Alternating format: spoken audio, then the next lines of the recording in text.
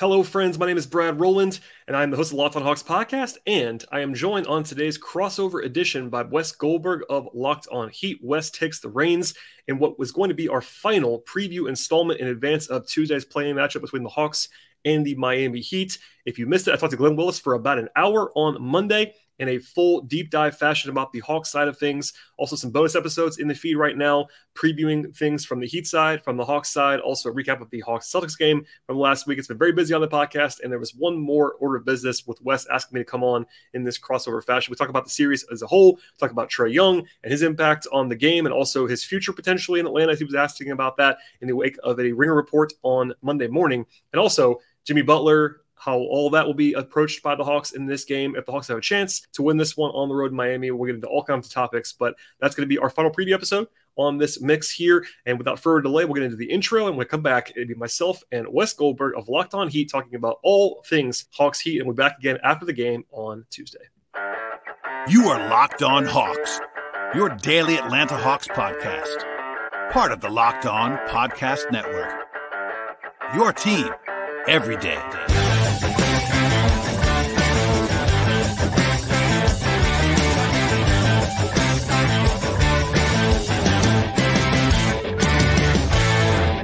All right, welcome to Locked On Heat, your daily podcast on the Miami Heat. I'm Wes Goldberg. However, you might be tuning in on YouTube, Odyssey, or your favorite podcast app. Thanks so much for making Locked On Heat your first listen every day and for hitting that subscribe button. Download the Game Time app, create an account, use the code LOCKEDONNBA for $20 off your first purchase. Last-minute tickets, lowest price, guaranteed. A Locked On Heat, Locked On Hawks crossover. Joining me today is Brad Rowland of Locked On Hawks. We're going to preview Tuesday night's play-in game between the Heat and the Hawks. First time the Heat have been involved in a play-in game. Not the first time for the Atlanta Hawks, who beat the Cavs in last year's play-in game. Brad, I just want to start right there. I think this whole thing is new for Heat fans, obviously. You know, the Heat have been involved in high-stakes games, but still nothing quite like, Game 7s, even last year in the Eastern Conference Finals, but still nothing quite like one game, sort of March Madness style knockout. I know they've, if you lose this game, you've got another game against the winner of the 9-10 game to advance as the 8th seed. But this is still kind of a unique kind of thing, having covered a team that has done this before. What kind of stood out to you about last year's experience? And does it feel different having covered it, talking to players, coaches, all these things, and kind of thinking from their perspective, if it feels different for them? Is it different at all? I think a little bit. I mean, it kind of has to be. It's still fairly new, number one. Like, this has not been going on for all that long. So teams have played it multiple times now, but, I'm sure the Heat had different expectations on some level. But, like, once the Hawks became clear they were going to be kind of in the middle of the playoff mix somewhere, the marching orders were to be in the top 6. Like, no one wants to be in the play-in. And when you're in the play-in, there's a level of uncomfortability there. Like, no one's going to be entering this week. Even, Miami's going to be the favorite in the game. We all know that. But, like, no one's going to be comfortable with that. Like, it's a one-game season, like you said. And, yeah, it's different to be in the 7-8 versus the 9-10. The Hawks were in the 9-10 last year. That means you had to win twice, and then you're really walking a tightrope, because even if you do that, you're probably gassed, and you're going into a playoff series against number 1 seed, number 2 seed coming after that. So, it's a little bit different. Everyone's kind of on the edge of their seats because there's just no margin for error. And over the course of a series, even if you're the better team, you got to have more time to get sorted out. If you are not the better team in the first half, even you look up at halftime, you're down by 15 points, and you're looking at, like, what happened here? Like, you have one bad half and you're in some trouble. So the margins are just narrow. Obviously, the stakes are not quite as high, like you said, as Eastern Conference Finals or whatever, but it is a game that has a unique sort of pressure cooker. The margins are narrower. The variance is way higher too. I mean, it's one game. I mean, one guy goes off and makes 8 3-pointers in the game, and that can swing it, right? And, you mentioned the Hawks. They got through the 2 games. They ended up playing the number 1 seed Miami Heat last year as the number 8 seed. Of course, the Heat won that series 4-1. Trae Young trapped, struggled, all these things. They go into the offseason, the Hawks do. They go out and add DeJounte Murray. A year later, they make a coaching change. Quinn Snyder in, Nate McMillan out. Trae Young has sort of evolved. They've been working out with the chemistry with him and DeJounte Murray. It's still a little clunky here and there. I do want to touch on that later, but all of that stuff happens, and the Hawks are still 1-3 against the Heat this year. The Heat are 3-1 against the Hawks so far this season going into this game. Obviously, division rivals, things like that. What's, from the Hawks perspective, the view of the Miami Heat? Is it sort of bully big brother, boogeyman kind of thing? Is there sort of like, what is it with the Hawks and how they view the Miami Heat right now? Anytime a playoff series goes the way it went last year, and it was lopsided, there was no way around that. The Hawks knew, and I think they probably downplay this, but I think what they did in the offseason was a direct response to how bad that series went and how it went bad with regard to Trae and all of that stuff. So that carries over. I think that you would acknowledge, like, this is not quite the same Heat team as it was last year. This is not the number one seed in the Eastern Conference, so there's not quite that level of maybe assertiveness. And yes, they were 1-3 against the Heat this year, but all 4 games were relatively close, single-digit games. The Hawks were more competitive in those games than they were in the playoff series. Does that matter? Who knows? The Hawks are healthier this time around. That probably helps things as well. There were some pre-documented injury issues last time around too. I'm not sure that would have changed the series all the way through, but it would have been something perhaps. And I think that, they probably view Miami as a team that they've seen 4 times a year for a long time now. It's a pretty similar team. Again, not quite as good as it was last year, but it's still Jimmy, it's still Bam, it's still Spo, it's still the same structure in some ways. So there's familiarity there, which can be good. It can be bad. But I think they feel like they have a puncher's chance, but there is that annoyance factor almost of like having a division rival, so to speak, be the team that you see in this one game scenario. It's really interesting, isn't it? I mean, like you said, these teams see each other 4 times a year by definition. They saw each other in the playoffs so for an extra 5 games last year. And it does sort of feel like every time you look up, the Miami Heat and the Atlanta Hawks are playing a basketball game. And, you mentioned how they're kind of the same. The Heat, look, it's been a frustrating year for the Miami Heat. They don't want to be in the play-in game. They've kind of had to settle into that new reality and settle into the fact that they have to face the Hawks again here to try to get into the playoffs as the number 7 seed. But, PJ Tucker was an important part of their defense last year. They lose him in the offseason. And then they kind of just Band-Aid solution the power forward spot for all season. They start with the undersized Caleb Martin at the 4. All-Star break comes. They come out the other side. They've signed Kevin Love on the buyout. He starts at the 4. That didn't quite work out. They put him on the bench. He's now backing up Bam Adebayo as the center. And now they have basically a 3-guard starting lineup. They've got Max Strus sort of listed at power forward because for some reason Jimmy Butler does not want to be listed at power forward. But for all intents and purposes, it's a 3-guard lineup of Gabe Vincent because now Kyle Lowry is the 6th man coming off the bench. So Gabe Vincent is the starter. Tyler Hero, obviously, Max Strus, Jimmy Butler, and Bam Adebayo. And all that said, they're still doing the same thing. They're still, every time they play the Hawks, Trae Young comes off of a ball screen, and they're going to trap him, and they're going to be aggressive. It really messed up Trae Young last year. I mean, he had more turnovers than assists in that series. He averaged 13 points a game on terrible shooting numbers, 18% from 3-point range, something like that. This year, it's been a little bit better, though. He's up to like 19 points per game against the Heat. The shooting percentages are a little bit better. The assist to turnover ratio isn't upside down the way it was in last year's series. But how have you seen Trae Young sort of evolve as he's approached that? It's not just the Heat that do it. A lot of teams try to do it against him because he's so small. But how have you seen him evolve in terms of how he approaches and counters and attacks on offense when defenses are trying to trap him off those ball screens? I'm glad you laid it out that way too, because Trae it's not like Miami's doing anything that's like totally off the wall against Trae for whatever reason. Perhaps it's execution, perhaps it's just coaching and acumen and all that. He's credited Gabe Vincent in the past. He's credited Bam for really kind of blowing things up. And Bam is a unique player, as you well know. Mm-hmm. So maybe that's part of it. But like he's not seeing stuff he hasn't seen before. And part of it in the playoff series, that's why they went and got Murray last year, was that they thought there was nobody else. And Miami basically, in the nicest way possible, disrespected everybody else. They were not going to let Trae beat them, and that was the right decision. The Hawks didn't have number 2 guy that was going to beat them. It was a lot of DeAndre Hunter, and that's not a guy who's going to be able to beat you in that same way. But as far as Trae's concerned, like he has been better this year. The shooting numbers in particular, are still not very good against Miami. It's a small sample size. He was definitely a little bit more comfortable, whether it's because there's no PJ around or whatever it was going to be. You can sort of attribute your favorite narrative there, kind of wherever you choose it. But I think the last game that they played in the regular season, I think it was March 6th against each other, was his most comfortable game. I think that was also with this new coaching staff. Nate McMillan no longer walking through that door for the Hawks, which I think gives him a little bit more confidence because Nate, for whatever reason, him and Spo dominated that matchup anytime they saw each other, even dating back to Indiana. maybe that's part of it. But Trae just looked like they had more answers. It wasn't like it was perfect. They lost the game by 2 points.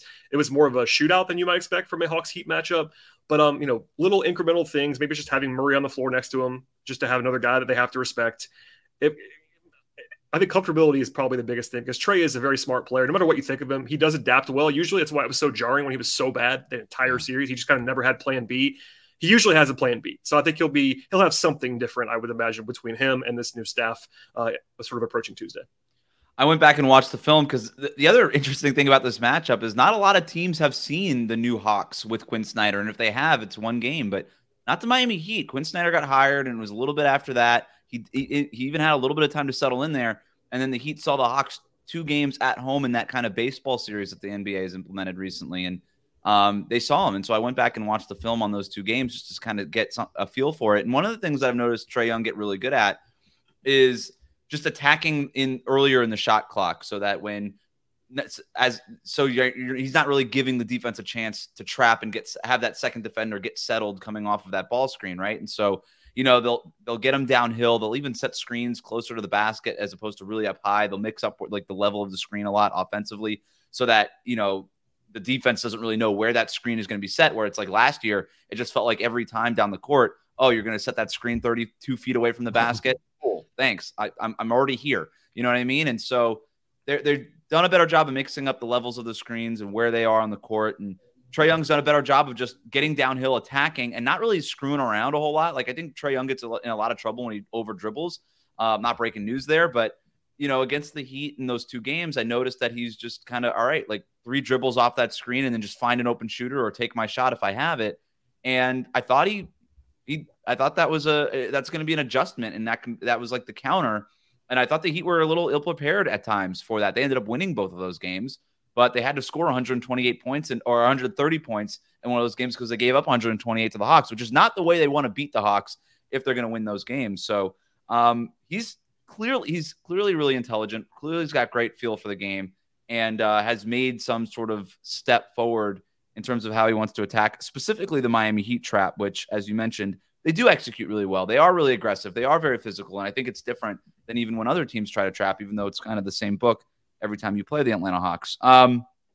You mentioned Trae Young and DeJounte Murray there, and the kind of the release valve that Murray could be, and then Quinn Snyder too. There's a lot going on with the Atlanta Hawks, and I do wonder if they're even motivated to win this game. At the same time, it's been a very frustrating year for the Miami Heat.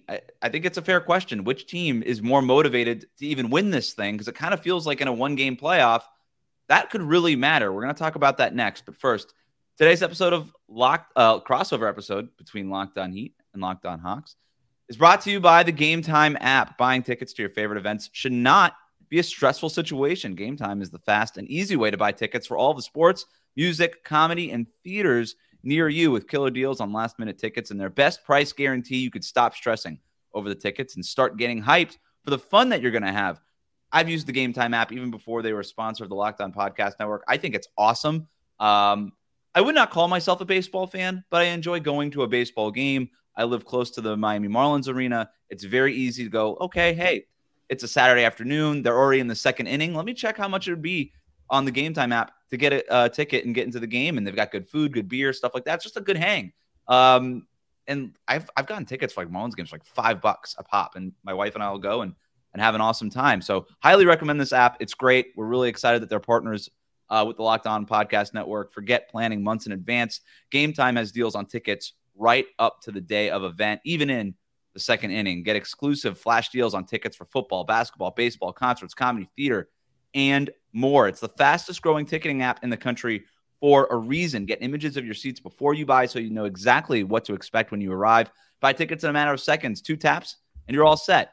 Tickets are sent directly to your phone, so you never even have to dig through your email. Snag the tickets without the stress with Game Time. Download the Game Time app, create an account, use the code LOCKEDONNBA for $20 off your first purchase. Terms apply. Again, create an account and redeem the code LOCKEDONNBA for $20 off. Download Game Time today. Last-minute tickets, lowest price, guaranteed.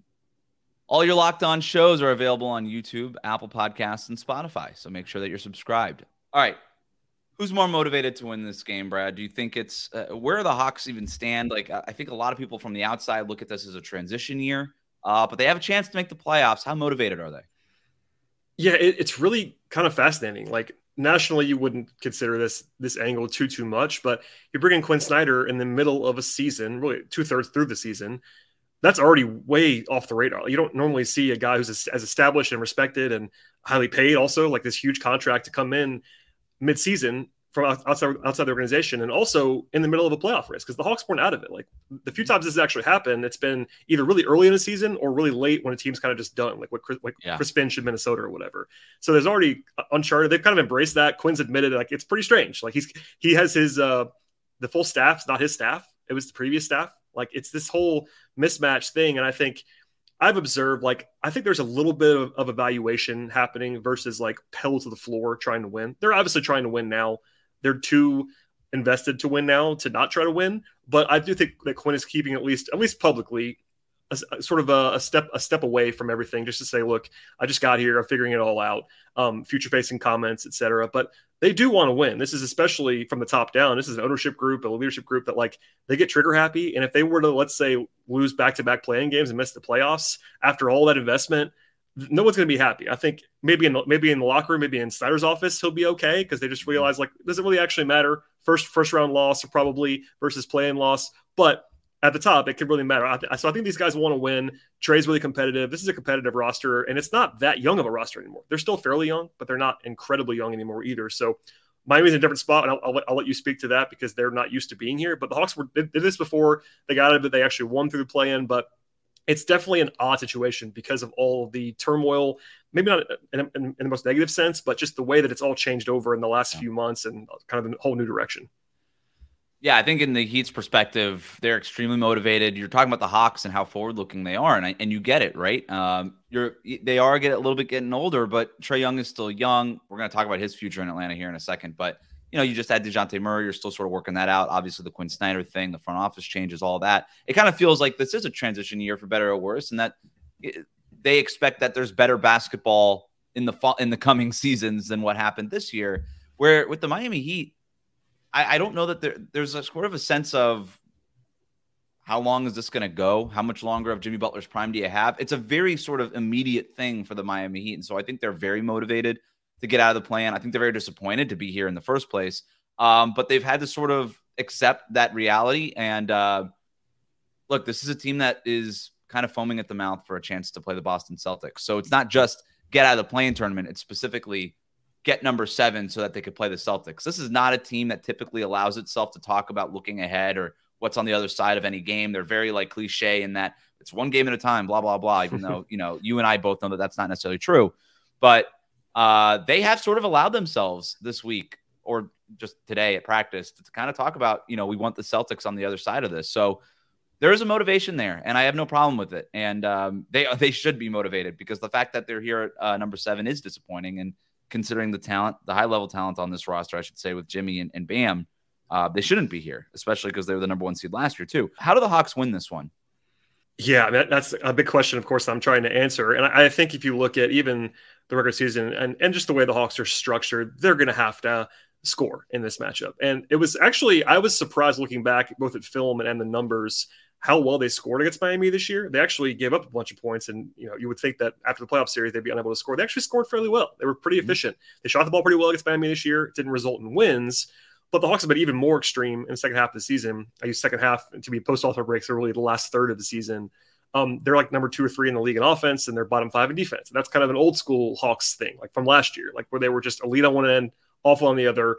And I think that, like in this matchup, and you can tell me more about Miami's offense, but if you look at the structure, like Miami's been a pretty bad offensive team for a lot of this year, which is kind of surprising. If you look at their roster, it shouldn't be this bad, but that's kind of what you would think. So for the Hawks, it's kind of the same formula that they're always trying to look at. It's outscore the other team. And that's very simplified, of course. But they need Trae to be obviously leaps and bounds better than he was a year ago. They're not winning the series if Trae Young is even slightly better than he was a year ago in that series. I know this is only a 1-game sample size, and then maybe they could win it even with Trae having a bad night. But I think he's got to be better. That's very simple. And I think the Hawks at least they're signaling that they might lean a little bit more offense. They might go with Saddiq Bey a little bit more than John Collins. They might go a little bit smaller. And that you can do that against Miami's because of what you said earlier on this podcast, even how small they go. If Jimmy's going to be your 4 most of the time, or your other 4 is Max Strus, like you can afford to go smaller than you might go against other teams. So I think maybe a high scoring affair leans in the Hawks' direction, even though they've lost a couple of those to Miami this year. I think they probably still want to play this game fast and not grind it out because Miami is just much more well built, particularly around Jimmy and Bam, to play that grinded out style. I think the Hawks want to get up and go, play this one in the 120s if they can, and then that gives them the best chance to win.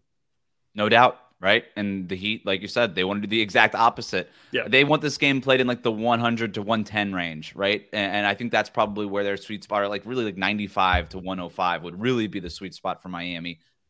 They made those changes to the starting lineup because their offense was so bad, to your point, and it has been trending better lately, more space around Jimmy and Bam with that extra shooter out there being Max Strus. And over the last 15 games, their 3-point percentage has gone from bottom 5 in the league to top 10 in the league. They're shooting 37% over that span over the last 15 games. And you can credit some of that to just positive regression to the mean. It was bound to happen at some point. And some of the lineup changes and the fact that they're just playing through Jimmy more, right? Like we've kind of seen playoff Jimmy Butler engaged at the end of the regular season where it kind of took a couple of rounds last year to even get there in the playoffs. And then, of course, we saw that eruption in the Eastern Conference Finals against Boston. But he's been playing like that for the most part, like probably 85% of that, 90% of that. And the Heat have been playing through him, and it's creating so many open looks for the other guys around him. And I was watching the film, and you mentioned sort of like the pace of the game and the tone of the game. To me, it's like Jimmy Butler has to set the tone for the Heat in this one. It's going to be Jimmy Butler's tone versus Trae Young's tone, right? Yeah. And that's going to be sort of the tug of war in this one. And, you know, when Jimmy, like there's a lot of soft spots in Atlanta's defense for Jimmy Butler to kind of poke at. And the one obvious one is going to be Trae Young. Every team with a big wing wants to kind of bring Trae Young into a switch and then attack him into the post and get him into the paint and go to work. And I thought the Hawks have done an okay job at trying to keep Trae Young out of those switches, or even when he does get pinned in there, kick him out with another defender or something like that. And there was this one play in the last time that these teams met where Jimmy's working, trying to get Trae Young, kind of finally gets Trae Young briefly, and then John Collins kicks him out really quick. And then it's John Collins versus Jimmy Butler. And Jimmy Butler is like, all right, you know what? I tried, but it's just John Collins in front of me. So this is what I'm going to do. And he kind of just backpedals like 2 to 3 steps and then just torpedoes his way towards the basket, takes his left shoulder and just bumps John Collins. John Collins is a big dude. Just bumps him right out of the way. Jimmy Butler does not move, and he just lays it in with like a soft layup. And I'm just like, who can do this? It's like him and Kawhi, I feel like, are the guys that know how to do this in that specific kind of way. You know, you got Embiid and Giannis that are just going to like literally just plow their whole bodies through you. But just like that level of physicality, I don't know that the Hawks have anybody that could match it. DeAndre Hunter has done a pretty good job against Jimmy Butler. But that's really like when I look up and down that roster for Atlanta, I'm not looking at anybody that Jimmy Butler's scared of. You know what I mean? And if he can kind of burrow his way into the paint and do those things and control the pace that way and then create those threes for Gabe, Vincent, Max Strus, Caleb Martin, etc., that's how the Heat win this game. And then, you know, it does come down to those guys making shots because Jimmy Butler's not going to go out there and score 50 points. That's just not his game. He's going to need his teammates to make shots. And I kind of go back to it, man. Like the variance of this game is crazy. You know, if Bogdan Bogdanović goes out for 30 points on, 8 for 13 3-point shooting, that could win the game for Atlanta. And now Miami's having to play a 9-10 game on Friday. So we can hash out the matchup as much as we want. But at the end of the day, I hate to say it, but it doesn't feel like it's just sort of like, I don't know. We'll see. It's one game, right? Like the variance could just take over in this one. Yeah. I mean, anytime you have a game that's a 1-game sample size anyway, but then you have Miami's semi-comfortably favored, 5.5 points, according to FanDuel, our friends over there. And like, that's not a huge margin. I mean, it's a notable margin, but it's not one where like one team is this hammer of a favorite in this game. And with the way that the Hawks can shoot it and what the Hawks can score, they can close that gap. You're right about Jimmy. I mean, if he's his best, the Hawks can't really stop him. I think that's probably worth acknowledging. They have bodies to throw at him. On one hand, Atlanta is worse against quicker guys usually, and that's not Jimmy's game, but he is so strong. And he's so strong-willed that it may not matter. You know, like they're almost better suited to cover him than they are a lot of other like star-level perimeter guys.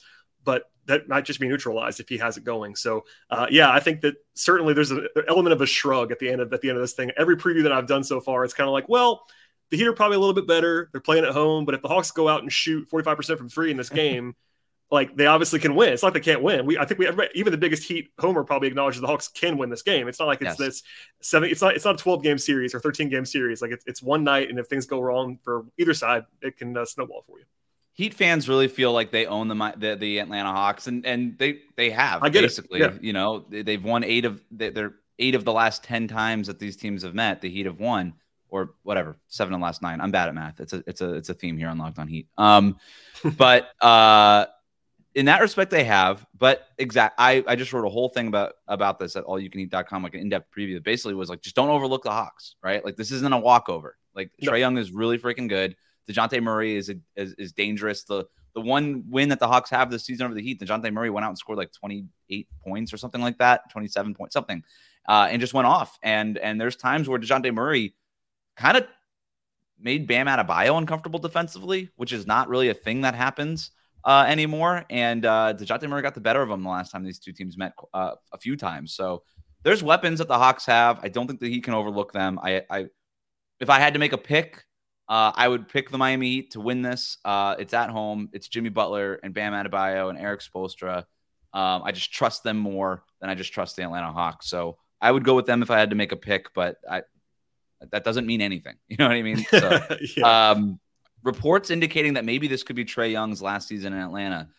We're going to ask Brad if he buys into that and what could happen this offseason for the Hawks. That's coming up next. But first, today's episode of Locked On Heat and Locked On Hawks is brought to you by our friends at Prize Picks. Daily fantasy made easy. All you have to do is pick 2 to 5 players, and if they're going to score more or less than their Prize Picks projection, you can win up to 10x your money on any entry. And the best part, no competing against other people. It's just you versus the projections that are available. Prize Picks offers projections on any sport that you watch, including the NBA, NFL, Major League Baseball, NHL, PGA, college football, men's college basketball, women's college basketball, soccer, and so much more. Entries can be made in 60 seconds or less. It's that easy. They offer safe and fast withdrawals, and they're currently operational in over 30 states and Canada. Download the Prize Picks app or go to prizepicks.com to sign up and play daily fantasy sports. First-time users can receive a 100% instant deposit match up to $100 with the promo code Locked On. So if you deposit $100, Prize Picks is going to give you $100 to play with. If you deposit $50, Prize Picks is going to give you $50. Don't forget to enter the promo code Locked On at sign up for an instant deposit match up to $100. Prize Picks, daily fantasy made easy.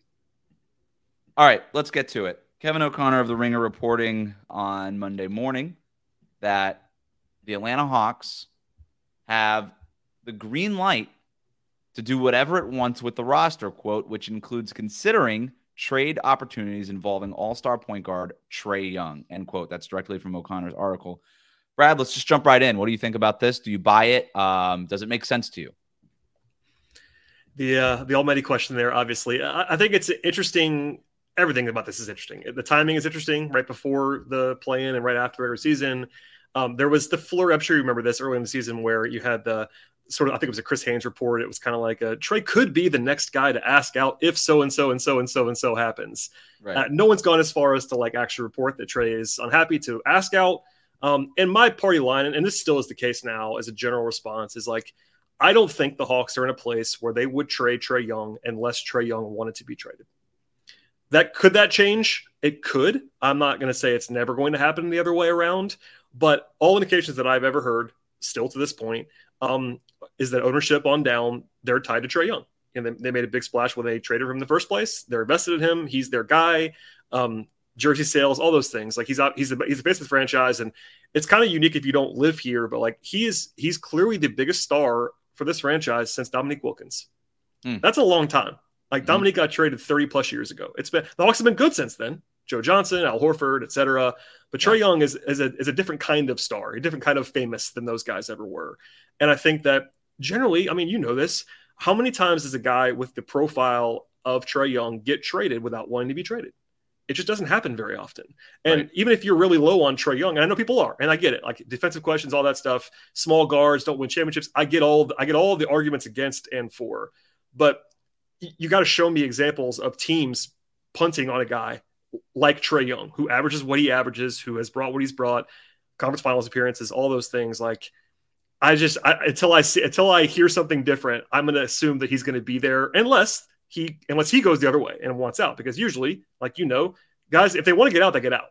So that's the other thing. So, but the reporting here from KOC was more like maybe the Hawks move on, and I kind of don't buy. I'm not saying he's wrong. I don't buy it. Yeah, I don't doubt his reporting. I guess my question is, why would you do that if you're the Atlanta Hawks? Like, yeah, look, I'm not the biggest Trae Young guy. I'm going to be honest. I think that there's a pretty hard ceiling to how much you can win if Trae Young's your best player. And I also don't know that Trae Young would be like totally cool with not being the best player on a team. But that can change. That's just based on what we know of Trae Young so far, however old he is now, 23, 24, whatever.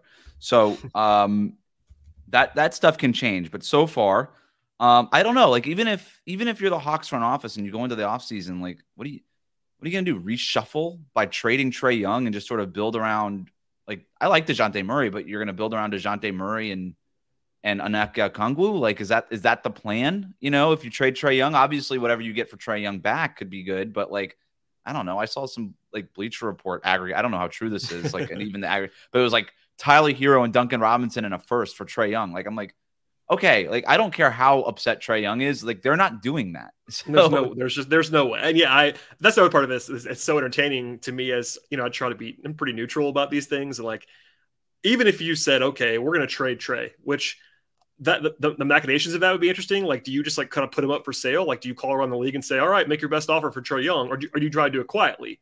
That's the other thing. Like, do you want to just make it a smaller pool, or do you want to get your best offer? But I've yet to see a realistic. I mean, if I just assume he's going to get traded, what's it going to be back? I mean, I agree with you. I mean, DeJounte Murray is a nice player. He's not a number one on a good team. I think we could probably agree on that. Yeah. So what's your plan? It would have to be a full like Utah Jazz style like blow up. You're trading, but they're not going to do that. DeJounte Murray. Yeah, and it feels so soon to do like that. Utah Jazz team had like years of going through the playoffs and like kind of hating each other from the outside in perspective. Like, you know what I mean? Like Quinn Snyder, that he kind of like ran his course there. Like Quinn Snyder just got here to Atlanta, and it doesn't feel like ready. Like, it doesn't feel like the Hawks are at that point yet. Well, and also Utah, to your point about Utah, that Utah team is a good example, obviously, but they didn't bottom out before that. Like, they didn't do the whole rebuild. They kind of got, I don't want to say lucky, but you know what I mean? They got Mitchell and Gobert with non-top 10 picks. Like, those are guys that were not. Yeah, this is a Hawks team that just did this. They just did the rebuild and came out of it with Trae as their guy. Like, do you want to do that again? I don't think so. I mean, this is obviously more of an Atlanta market discussion to be had, but like, I don't think they have the appetite for that. So it's different if Trae makes it easy on you, quote unquote, and goes out there and says, I want out. Then you kind of have to do it. I get it. Maybe you don't have to, but you know what I mean? Most of the time, guys get out. KD got out. It took him a little longer than we thought, but he got out. And Trae's not KD, but like, and short of that, I just don't see the internal motivation to do that. I mean, maybe Quinn Snyder, I guess there was something in there from KOC about like, Quinn's got all the power now. And I would buy that. I think he has a lot of juice. But is he going to decide after 22 games or whatever to trade Trae Young as his like first salvo out of the gate? I don't see it happen.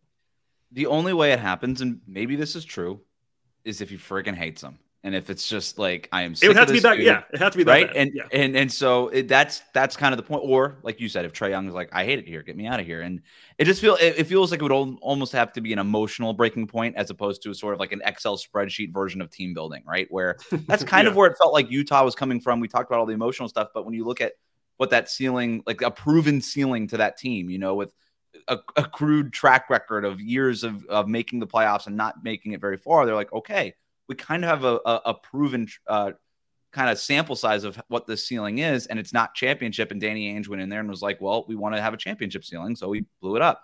I still feel like we don't really have any idea how good this Hawks team could be. Full year of Quinn Snyder, kind of figuring out, some of the things. You mentioned the turmoil that this team has gone through this year.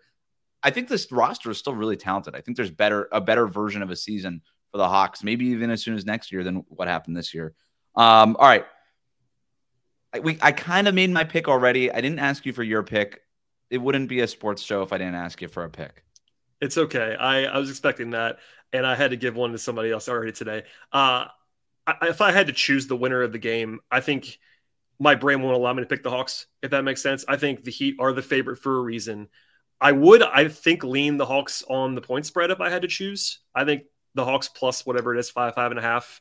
I'm with you. I'd lean that if I had to pick that either way. But as far as the winner, like, you know, you can be emotional, but like there's a reason Miami's whatever they are, like a 65% favorite in the money line or whatever you want, if you want to translate that. So like they're the better team this year so far. They have the more established core. They have the head coach that's been there forever, and I think for the first time in a long time, the Hawks don't have a huge coaching disadvantage in this matchup, but still, Spoelstra's really good. And I think maybe more importantly, besides Jimmy, is the games in Miami. Like that helps too. And I mean, even hearing from you how much they are motivated internally to not only just win this one, but to get to Boston, like that isn't to make you feel great if you're the Hawks, I don't think, on the outside, because this is going to be a focused team. So yeah, I think you got to pick Miami, but I do think the Hawks keep it close. And I mean, you even acknowledged it. The Hawks could win this game very easily. It would not surprise me if the Hawks won. If I had to choose for my life, I would pick Miami. In these playing games, it should never be a surprise if either of these teams win. Like that's the whole nature of it. It's why they made it. There's an excitement factor in that it doesn't really exist in any. The Hawks are 41-41, and famously the most like mid team of all time by the numbers. Right. So like they could play awesome on Tuesday, they could play terribly on Tuesday, and I would not be surprised by either outcome. Quick yes or no: if they lose this game against Miami on Tuesday night, do you like their chances to come out of the winner of the 9-10, kind of that second playing game? Yeah, I do. Same thing. Like they'll be at home this time, and I think they're at least as good, if not better, than either Toronto or Chicago. So I would lean to the Hawks getting in either way, but probably more likely as the 8 seed than the 7. I'm with you. All right, that'll do it for today's crossover episode between Locked On Heat and Locked On Hawks. Make Locked On Heat or Locked On Hawks your first listen every day. Remember to subscribe to new episodes on your favorite podcast app and on YouTube. We'll both be back, I would imagine, with a recap of whatever happens Tuesday night. Brad, thanks for joining me. This was fun. Thanks, Wes.